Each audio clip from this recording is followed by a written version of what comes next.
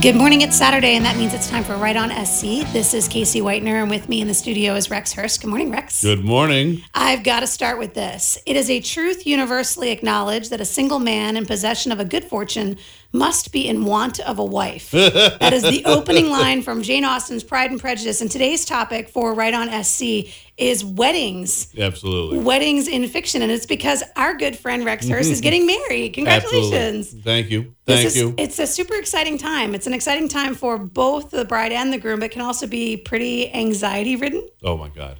So what we're going to try to do for our writing show is focus on the writing side of this. So we have a couple of things we're going to share with you. We're going to share specifically, why would you bring a ceremony like a wedding into a story? Right. How does that ceremony contribute to the story? What are the good ways to avoid cliches? We're also going to talk a little bit, this is kind of in a compare and contrast with an episode we did back in the fall about funerals. Right. So rituals in general, and how do they show character, and how do they force the plot forward? And then we're also going to talk about some of the very worst marriages in literary history, which was a fun romp through that blog. We got a ton of show notes up on the blog. It's rightonsc.blog. So you can go out there and find the links to all these articles we're going to be sharing with you. We also have a live tweet happening right now. Go out on the Twitter. You sound like an 80-year-old woman. Go out on the Twitter. Good. On the Twitter. And use the hashtag RightOnSC, WRITE, RightOnSC, and you can participate with us on Twitter this morning. So we're recording this a few days ahead of time because you are going to be at your wedding this weekend. Yeah. And we're while this is going on, I'll be at my wedding. At exactly 9 o'clock on Saturday morning. Right. But we want to go through a little bit of our theme of the day, which is weddings in fiction. So let's start with, how do you write a good wedding scene? So there's a step-by-step, a link to an article that's step-by-step in the show notes, right on sc.blog. And it talks about, it's basically a generic overview of what is a wedding, right? Right. And I want to, before we kind of get into like the one piece at a time, I want to talk about rituals in general. So what is the value, do you think, of a ritual in a story? It depends on the point of the ritual. Could you just answer the question? What's the value of a ritual? Okay, the value of a ritual, usually it's to get all the characters together in one place. Right. That might not normally associate with each other. So that's why it's a perfect plot point. It's the perfect device to get all of your characters into one place. Right. And then you go from character to character and you fill it out and flesh it out. That's why The Godfather opens with it. It's especially powerful. Oh, and I was thinking of the Red Wedding, right? In our Game of Thrones series, right? So it's especially powerful to have everybody in the same room and be able to show competing desires and the vulnerabilities that happen when they all end up in the same room, right? Right. And as you mentioned, The Godfather begins with a wedding. All the Godfather films begin with a big celebration, don't they? Yes, they do. A big party. They all come together, and that's where all the plots are exposed and the various lines of conflict go down. The wedding also works as in an inverse sense, like the Red Wedding, which makes it, because it happened during a wedding, makes it even more devastating. It's supposed to be a great time of happiness and wonder. And, there becomes a bride of death, as we see in our notes. That's right. So for those of you who are not readers or watchers of Game of Thrones, the Red Wedding is notorious for it being a slaughter. Yeah. So it is meant to be a happy occasion, but the person who's hosting the happy occasion has been wronged by the pair that gets married, or believes he's been wronged by them, and therefore slaughters everybody. All their family, yeah. Yeah, the entire family. Talking about several hundred people. It's a terrible takedown. All right, so a wedding scene step by step. So the first question on our generic wedding scene is, where is the wedding being held? Right. And I think there's some details around this that you've got to work out. If you're going to build a wedding into your story, the details include the venue, right? But also the location from a geographical perspective. Like, are you in the north? Are you in the south? What's the weather like? I think the big thing nowadays is themed weddings. So if you want to make your wedding really stand out in your literature, have it themed in some way. Usually some ridiculousness, like having a nautical theme. But do you think a themed wedding is a trend? Because if so, then should we really advise that people build trends into their literature, into their book? Why not? I'm just wondering. Well, to make it seem different. Okay. I mean, I could see that. Like, themed weddings could be a millennial thing, and then we could all grow out of it. You don't have to. There's been themed weddings. Jen actually has been doing that too. I went to a Star Trek wedding once. Stuff like that. Did they say their vows in Klingon? Yes. I love everything about that. I love everything about that. I feel like you can't be held responsible for things you said in Klingon. Oh my God. It was awkward because I didn't realize. So they're all standing up there giving the Vulcan salute, and I'm just like, in a suit. I think it's so great. I think it's great. Okay, so you mentioned a theme wedding. A theme wedding. Now, you might not want to narrow it down by having a cultural thing, like call it like a Star Trek. Right. Have it say a science fiction theme, something like that, so you don't limit yourself to a specific time. Well, I think so. Weddings and rituals in general are recognizable, right? So people will recognize the ritual of a wedding, and I think that if your characters are of a different faith, or if your characters are of a different nationality, then those kinds of, they're not really themes necessarily for the wedding, but those details around their faith, a Jewish wedding or an Indian wedding, right? These kinds of things where those details, you've really got to get them right. And I think when you're planning a wedding in your story, for whatever reason, you have to ask yourself, what do you want the wedding to do? And then that should answer a lot of questions, right? Who has to be there? Where does it have to take place? Does it have to be at night or should it be during the daytime? What are they going to wear, and right? If it's just the backdrop, then you don't have to worry too much about it. Mention a few details, but the point is to have these characters meet and talk. All right, so from a generic wedding can work if it's just the backdrop of the story. If it's not meant to be anything important, or it's going to be brief. If the section itself is going to be brief, you don't want to go into too much detail.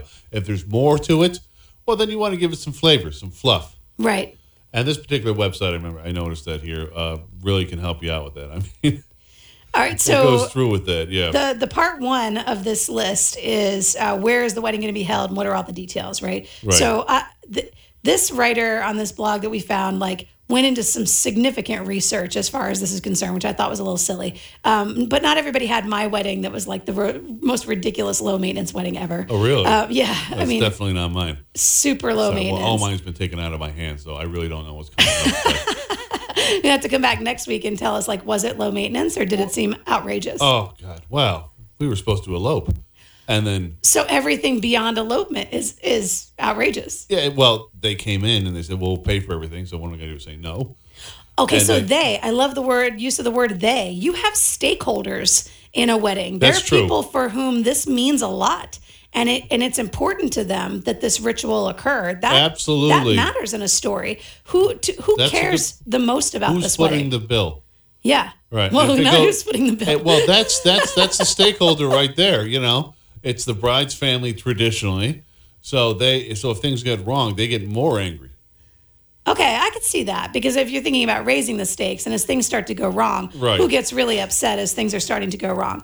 This is Right on SC. Casey and Rex here with you on Saturday morning. We're talking about weddings in fiction and specifically using them as a device to move your story forward, to get all of your characters into one place so that something dramatic can happen, so that you can reveal hidden plot lines by having everybody kind of commingle, right? Yes. We're saying you need to have some details for the wedding to make it realistic, but people are going to recognize the ritual of the wedding just based on some simple things. We do have a link in the show notes right on sc.blog that's going to give you all of those ritual things that you need to build in. We're going to take a quick break, and when we come back, more about weddings in fiction and more about Rex getting married this weekend. How great is that? Hang in there. We'll be right back.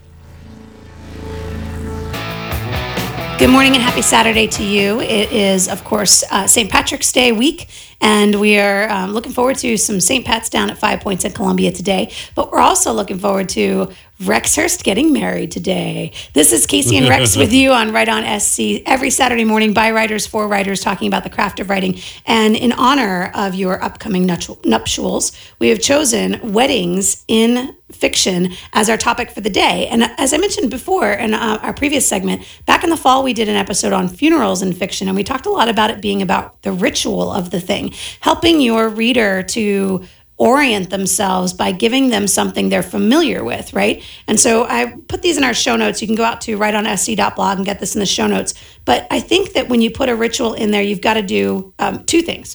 Number one, you have to recognize the ritual itself. So you have to recognize that it is an important thing, that things are going to be different on the other side of this. Right. You can't have the wedding and like nothing major happens, no plot points change, nothing really shifts.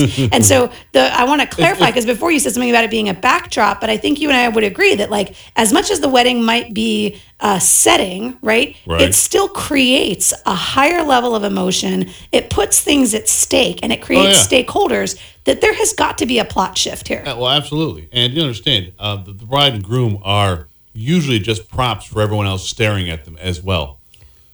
I mean, they go into the flowers, they create, all these little things with the tables and, gift baskets and all that. And how you're dressed and you're put up there in front of everyone is, just another showpiece. It's just another centerpiece. Well, and so there's a tremendous amount of anxiety that's associated with all these people staring at you, right? Exactly. And the dress has to be perfect so everyone could stare and say the dress. I mean, you actually have very little say. If it's a wedding where all the family is. Right. I mean, I've had almost no say about who shows up to this thing.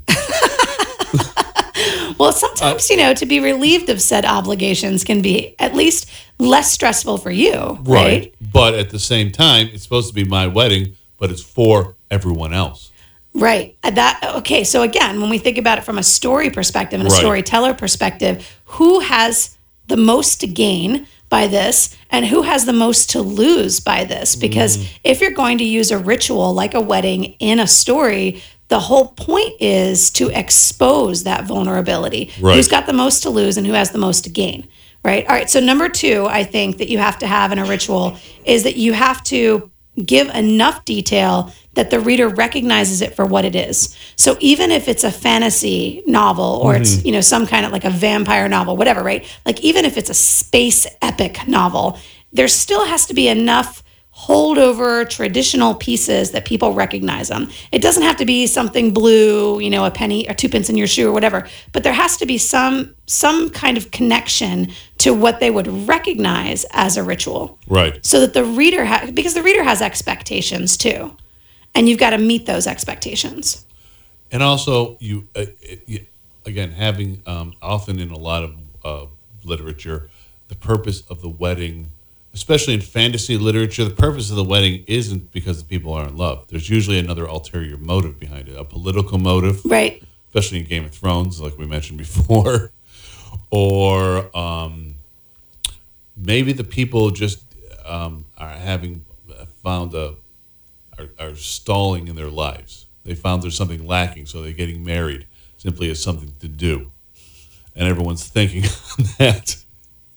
So the motivations behind the people who are making the vows, right? Yes, exactly. But then also the people who are behind those people. Why are they making the vows? Right. Why? What's going on? Yeah. What's happening there? I think the political alliance is a big thing. And I also think, and we can kind of kick this back and forth, we consider marriage to be a final, right? Like this is it. Like you're going to marry one. And we know that's not true. We know that like 50% of the men in divorce in the United States. So, so everybody knows there's a cynicism, right? But I mean, when it's happening, the bride and groom don't think that. They think that this is a lifetime contract. And especially if you've built a world in your story where everybody upholds that lifetime contract, right? Like the grandparents have been married for 70 years and the parents have been married for 40 years. And so this is it for me. I'm never going to marry anybody else. Like what's at stake here if things don't go well, right? And I think that the making of that permanent commitment is probably what creates a level of anxiety for our bride and groom as well. Absolutely.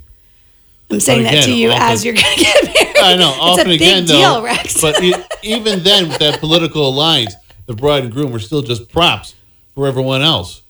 Right. And in the political alliance, the idea is there have been some, even contemporary romance finds these, arranged marriages, right? And then the story, the classic story of like actually falling in love despite the arranged marriage. Think like Taming of the Shrew and these kinds of really all-time classic stories about weddings and marriages. Right. When you can create stakes based on the fact that the marriage is solving somebody's problem, but not everybody's problem, right? But then the more interesting thing is later on in the story when the marriage doesn't solve it, when the marriage compounds the problems already set, right? Yes. Okay, so a few cynical takes on marriage. Well, there is a few cynical takes. I've seen it, I read a story once where a guy, he gets married to suppress the idea that he's transsexual. Oh, man. Yeah. That is not a good reason. No, it is not. And he has kids based on it to prove he's a man. Yeah. And then eventually he, can't face it anymore, but he's got a wife and kids. Right. So that just adds to the pressure of not changing for the sake of the kids, but then at the same time, the person's wallowing in misery. Well, and I was thinking about this too on the way over, that there's a tremendous amount of literature where the marriage is specifically for women. That's their goal, right? The goal is to get married. So think of like the rich man. The Portrait of a Lady, right? It's all about picking the right husband. Almost everything Henry James wrote. Pride and Prejudice that we started out the show with. Pride and Prejudice is all about finding the right husband. And then think of like the House of Mirth, right? Where when Lily Barth refuses that. That's more the Victorian era literature, isn't it? Well, yeah, but the House of Mirth is realism. Is the same. It's the same era as Sister Carrie and Portrait of a Lady. Yeah, it's about the same era. Okay. And so you think of these women who are their career really is to be a wife, and so they have to choose the right employer, for lack of a better word, right? So I think when we look at these cynical takes on marriage, and this is I always find the Victorian era even more cynical. Yeah. Yeah. I mean, up there with the Romans, as bad as the Romans. So this is the note that we put in the show notes. It says marriage is an institution to control fertility and channel its productivity into the realm of social good. Yes. This politicizes a woman's sexuality, forever linking it to the purpose of procreation. So when we think about this concept in that fiction, that Jane Austen era of fiction, stretching all the way through realism into the late 40s, really. And I think about what's that book that Michael Cunningham wrote, The Hours, right? Okay, so The Hours takes Virginia Woolf. Mm-hmm. And it takes a woman reading Mrs. Dalloway, and then it tells a modern day Mrs. Dalloway, and you have these three stories of these women in these different eras and how they are trying to assert their own agency, but can't really get away from marriage as being their career. Anyway, really fascinating stuff. Was Virginia Woolf married? Yeah. Oh, she yeah. Was. And when that was a disastrous her marriage. Her husband was her publisher. Okay. Well, gee. Yeah, her husband was her publisher. That's right. Yeah. Don't marry your agent and don't marry your. Just kidding. Okay. So then the other point that I had in here was that outside of marriage, based on these literature pieces, right? Outside of marriage, a woman can be marginalized as having not contributed to the social good. Her contributions outside of procreation and familial stability are degraded, thus making them a lightning rod, or making marriage a lightning rod for gender power struggles. That's so when we right. think about in your story, as your husband and these people, the bride and groom, are getting married, it in some ways there's a gender power struggle happening here. Is the father of the bride really giving the bride away, right, in a transference of property, right? Because that's this classic moment in every wedding ceremony. That resides in the class. I don't see that as being a theme in modern literature, though, unless you're doing a historical fiction. Maybe if you're doing it in a third world country, I could see that happening. In terms of the father giving the bride as far as a and transference. the gender power struggle, really. Because marriage is an optional extra in modern American Western society. You don't have to do it if you don't want to. Right. It's a choice. So it's an absolute choice rather than, let's say, an unstated necessity. So when we think of marriage in a modern sense, right, from a fiction perspective, right, then it is traditionally based on love, right? Or some type of advantage that one or the other or both parties are going to get out of it, right? Right. Tax purposes. Healthcare. Trophy wife, trophy husband. Cohabitation. Exactly. Right. We're talking about marriage on Right On SC this morning, and I think we might be digressing just a little bit. We are live on Twitter too, so go over there to # Right On SC and join in the conversation. You can get the show notes on rightonsc.blog.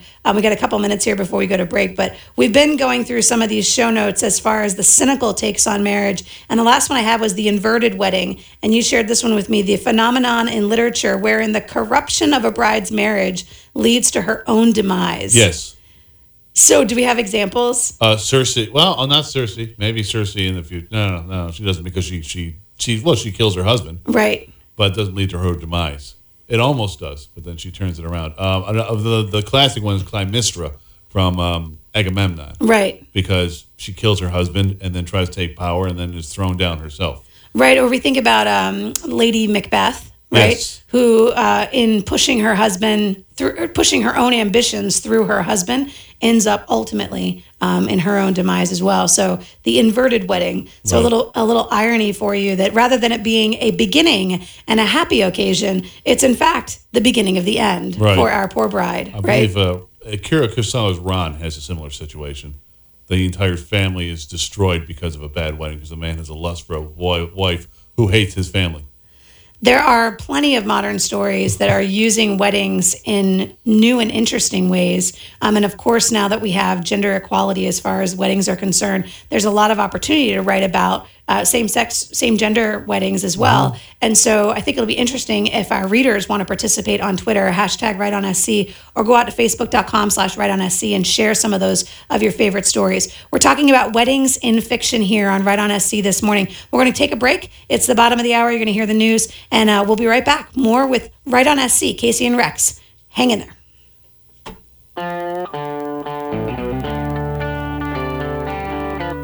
Good morning. We're back Saturday morning, right on SC. St. Patrick's Day down at 5 Points today. If you're out and about in 5 Points, look for me. I'll be there with my family. I'm looking forward to that. Charlie has not been to a St. Pat's Day in 5 Points since college, so this should be a lot of fun. Holly and I went last year, but he hasn't been able to go because he works, on Saturdays. But so this should be fun. Casey and Rex here with you on Start Something Columbia. Yeah. On Write on SC Saturday morning. By writers, for writers. You can get the show notes on writeonsc.blog. You can participate on Twitter, hashtag WriteOnSC. We're glad to take your comments and your questions there. We've been talking about weddings in fiction, specifically the concept of using a ritual to move the plot forward, also to help your reader recognize what's happening in the story, to reveal competing plot lines, to show villains for who they are, and to add tension. Yeah. Right. Well, a lot of the tension comes from having to invite people that don't necessarily get along and making sure they don't sit next to each other, or if they do, maybe one of them gets a little drunk, causes a fight. Yes. Something like that. Yeah. Yes. So people are unpredictable, right? And I think that's what makes these rituals so engaging. Because, well, the thing is, the idea is you want to make it perfect. Right. Everyone is engaged in making it perfect for some reason. I don't understand why it has to be so perfect. I am going to tell you why. Okay, tell me why. In a realistic sense, the reason people want it to be perfect is because it's a memory. And the memory you will carry with you forever. That's why I keep telling, like, my sister was going to elope. Like you guys said, you guys were going to elope. And I said to her, twice in your life, you'll have everybody you know and love in the same room. And the second time you're dead. So you don't want to miss this opportunity to pull those people together, because the memories that you're going to create there. And that's why, like, the photographer and the wedding planner and all these people, that's why they work so hard to create a perfectly curated memory for you, because you're going to take that with you. I wouldn't undersell that. I mean, I'm saying this as somebody who's been married for 20 years. Right. I still remember specific things about our wedding that I just loved about it, right? Like, my mom bought canned beer.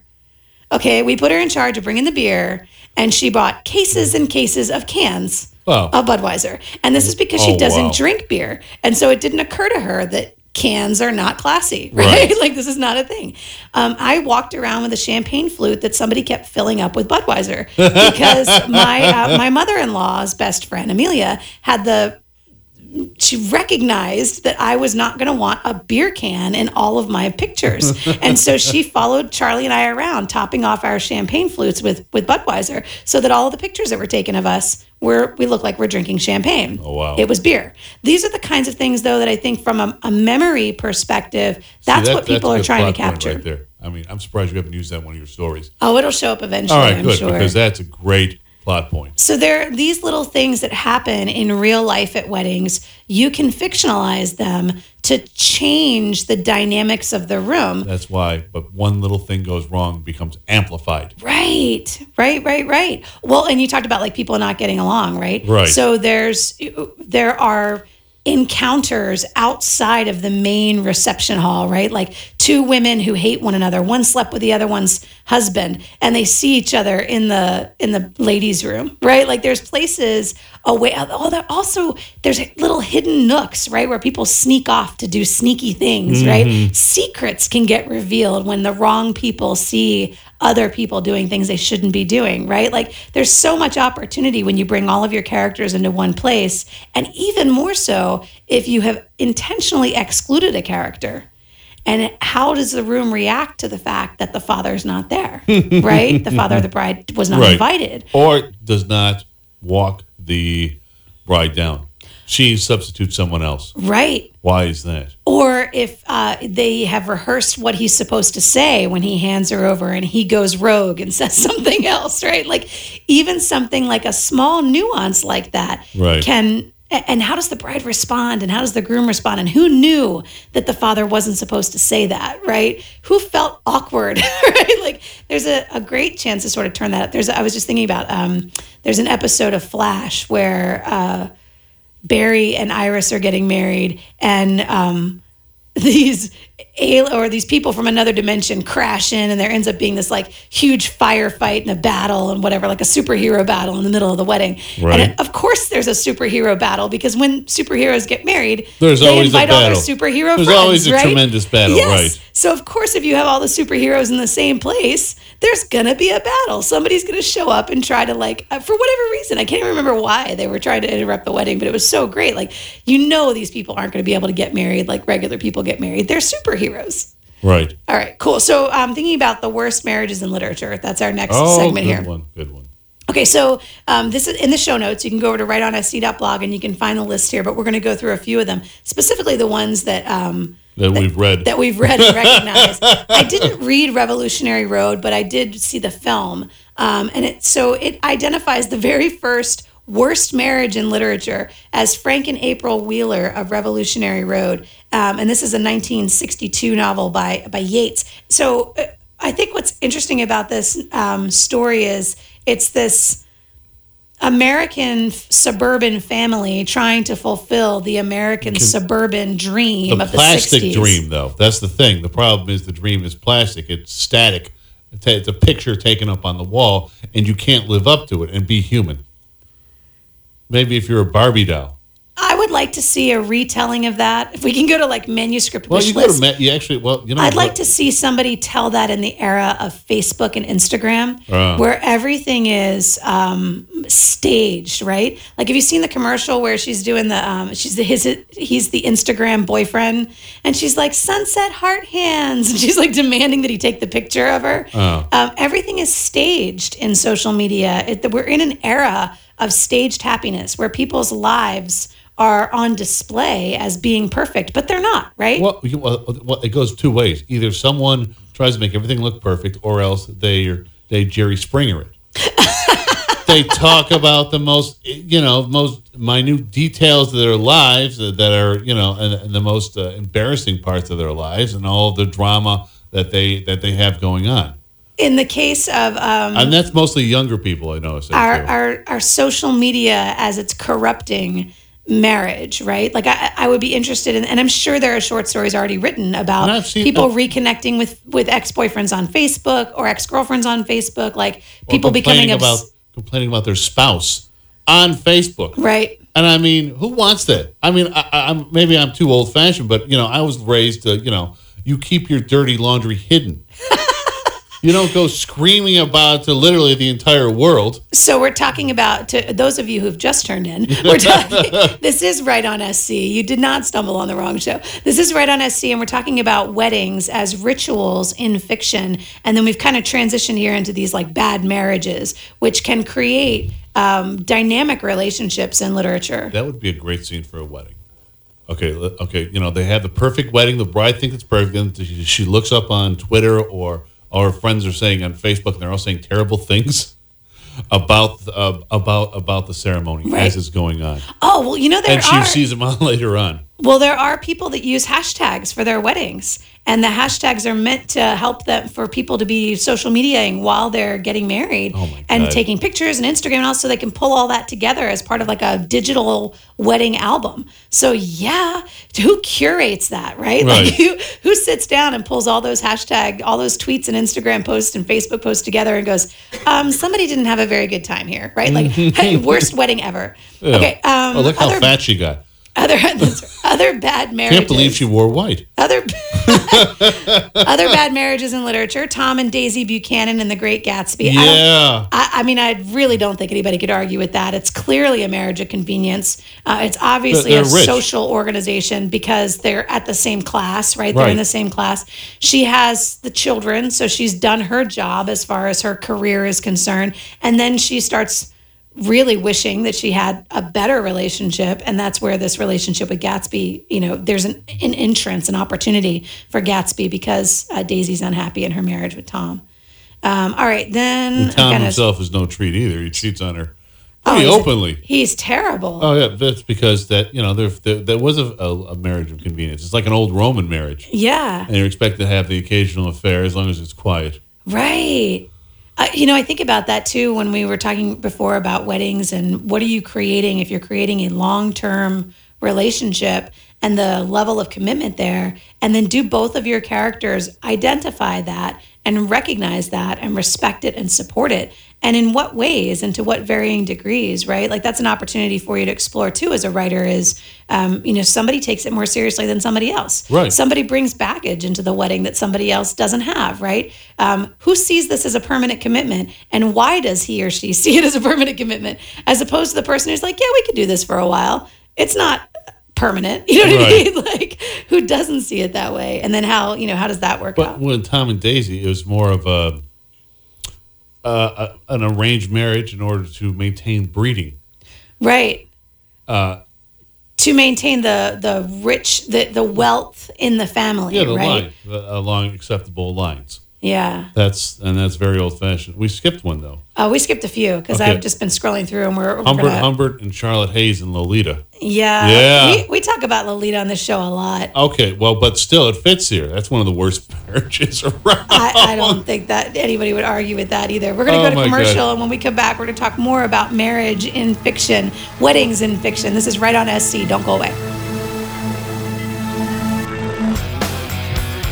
Good morning. We're back. It's Right on SC. Casey and Rex here with you on a Saturday morning. We're going to be out at St. Pat's at 5 Points today. So if you see me walking around, be sure to say hi. You can find me on Twitter, hashtag Right on SC. You'll see my picture out there. I'll be with my husband. I'll be glad to meet with y'all and chat with y'all today. Rex will not be there today though because he's getting married today. Getting married. It's exciting. Yeah, it is. It is. I think it's about time. I have no doubts. A lot of other guys talk about having jitters and all that. I don't have any.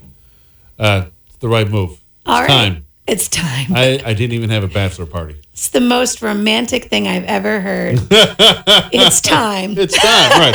I am ready to settle down. Up till now, my entire life has been a bachelor party. Step right up, Kat. Yeah, exactly. Step right up.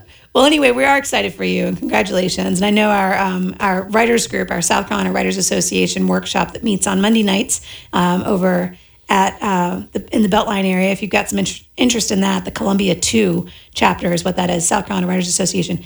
We want to throw a party for you all and congratulate you and be able to celebrate with y'all. So hopefully you're having a wonderful day today. But anyway, of course we're recording this a few days early, so I know it sounded weird, but it's fine. We're talking about weddings in fiction. This is the second half of I think what's going to end up being a pretty good lesson that we'll be able to put up on rightonsc.blog. You can access it, you can download it. There'll be worksheets, there'll be slide decks that kind of talk about how do you incorporate a ritual into your fiction piece, and what are the opportunities really there. And then now what I want to talk about or what I want to get to is what are the cliches and how do you avoid them. But before we get to that, we're going to finish our list of the worst marriages in literature. Mm-hmm. And we were scrolling through this. You can find the link in the show notes right on sc.blog. We were talking about Kathy and Adam Trask in East of Eden. Mm-hmm. So this is following the Trask brothers. One of them makes this grievous mistake of marrying Kathy Ames.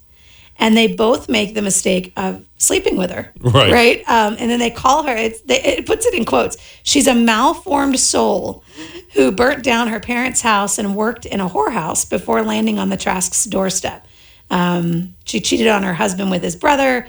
This is it says small potatoes for this gal who hates being a wife and mother so much that she shoots her husband and flees the scene. Yes. Spoiler alert, East of Eden, Kathy Ames, not a great gal. Oh my God, yeah. It's such a good book, though. It still rings out as well done. I mean, she's a train wreck that you see coming a long way, and it's so much fun just watching it crash. Oh, it's so great. You got to love that both of these men fall for her, right? Yeah. That's a classic. Love triangles are classic.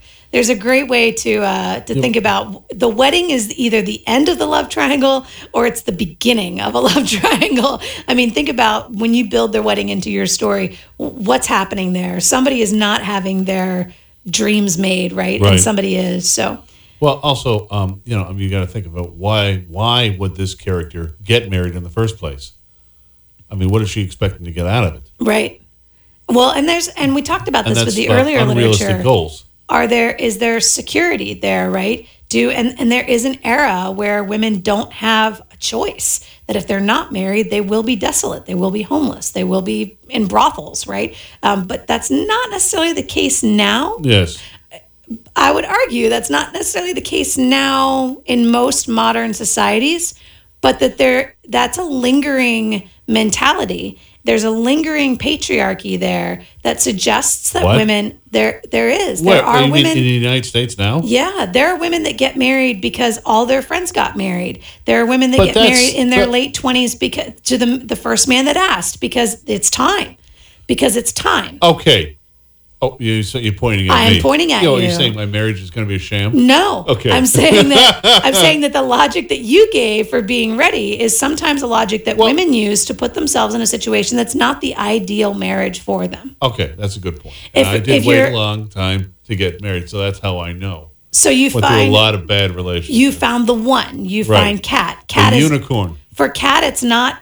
That's her name, by the way, Kat. Right? That's not her reasoning. But there are some women that's where they get to a place in their life where they're tired of being alone. Well, I don't know if that's they want to have children. I don't know. I think of it as lingering effects of a dominant patriarchy. So maybe it's just the fact that they are not creative enough to come up with a different alternative on their own. Not creative. Did you hear that? Yeah. Well. Wow. Take to Twitter and let us know what you feel about that. Well, listen, if you get married because of the fact that you're lonely, But women aren't the only ones that do that. I know. Trust me. Listen, I've had a lot of my friends who got married early on in their lives. And we know widowers. There's a trend for widowers that men get remarried after their spouse dies much more frequently than women do. Oh, that's true. I believe that. There's a thing there as far as people being lonely and getting married. There's just some people who can't be alone. And so they're compulsive monogamous. They're serial monogamous. They go through, one relationship breaks up, they're in a new one within a couple of weeks. These are the kinds of dynamics that create good fiction. Right. All right, back to our list. Amy and Nick Dunn in Gone Girl. And says some marriages are dysfunctional and some are downright pathological. The blame game is particularly convoluted here because each portrays the other as the crazy one, right? So when we think of, again, this is fiction we're talking about here, and characters are not people. So as much as we're going to wax a little bit about, marriage in general and the people that we know in real life because you're getting married today, this is not about people. This is about fiction. And in fiction, you have to think that people have to be their extreme selves. So they have to be a little bit crazier than a real person would be. A real person might have some controls over themselves, but a fictional character cannot. Right. Well, it's boring. Oh, yeah, exactly. You don't want a real life. You want something exciting. That's exactly In this particular case, this is a book I have read, and they're both crazy. In Gone Girl? Yeah, they are. The blame is equal, but in completely different ways. That's what makes it so good. That's great. All right, so we've been talking about marriage and specifically weddings as rituals in fiction today on Right On SC. As I mentioned, you can get the show notes rightonsc.blog. You can also play along with hashtag RightOnSC on Twitter. Casey and Rex here with you Saturday morning. So the last thing I want to talk about is how to avoid the cliche right? So there's this great line in Reality Bites where Janine Garofalo says that she just pictures herself at a funeral like on Melrose Place and everybody's there wearing halter tops and chokers. There are cliches to these kinds of things. When you build a funeral or you build a wedding, as much as you want the ritual to be recognized, it can also become very cliche, and it can become cliche very quickly if you're not careful with it as a writer. So do you have suggestions for how do our novice writers avoid cliches in writing weddings specifically? Well, again, think of the reason why that wedding is in there. All right, what's the purpose of it? Is it supposed to be some sort of enlightenment for the main character? That's kind of a cliche. They go in there and their life has changed because someone else is changing their lives. That's kind of like what you were saying before about the woman who got married simply because all her other friends got married.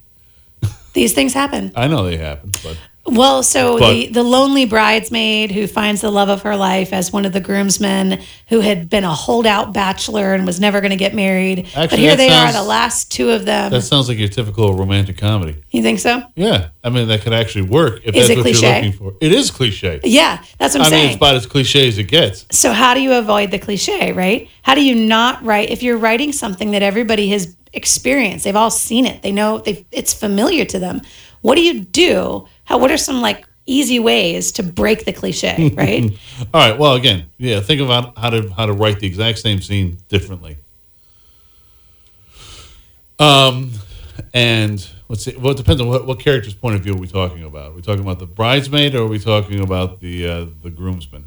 Let's think of spectators, right? Okay. So here we go. We'll do this as an exercise. If you're going to be, say you show up to a wedding, somebody is sitting in the crowd at a wedding. It's difficult not to be cliche to the wedding. Right? They hear the music is the same, the scripture readings are the same, everybody's standing in the front of the church, you're all sitting facing in the same direction, right? So think of first of all, the physical environment, something that could be different in the physical environment, right? Mm-hmm. At our wedding, it was summertime, it was July 28th, and the air conditioning was out.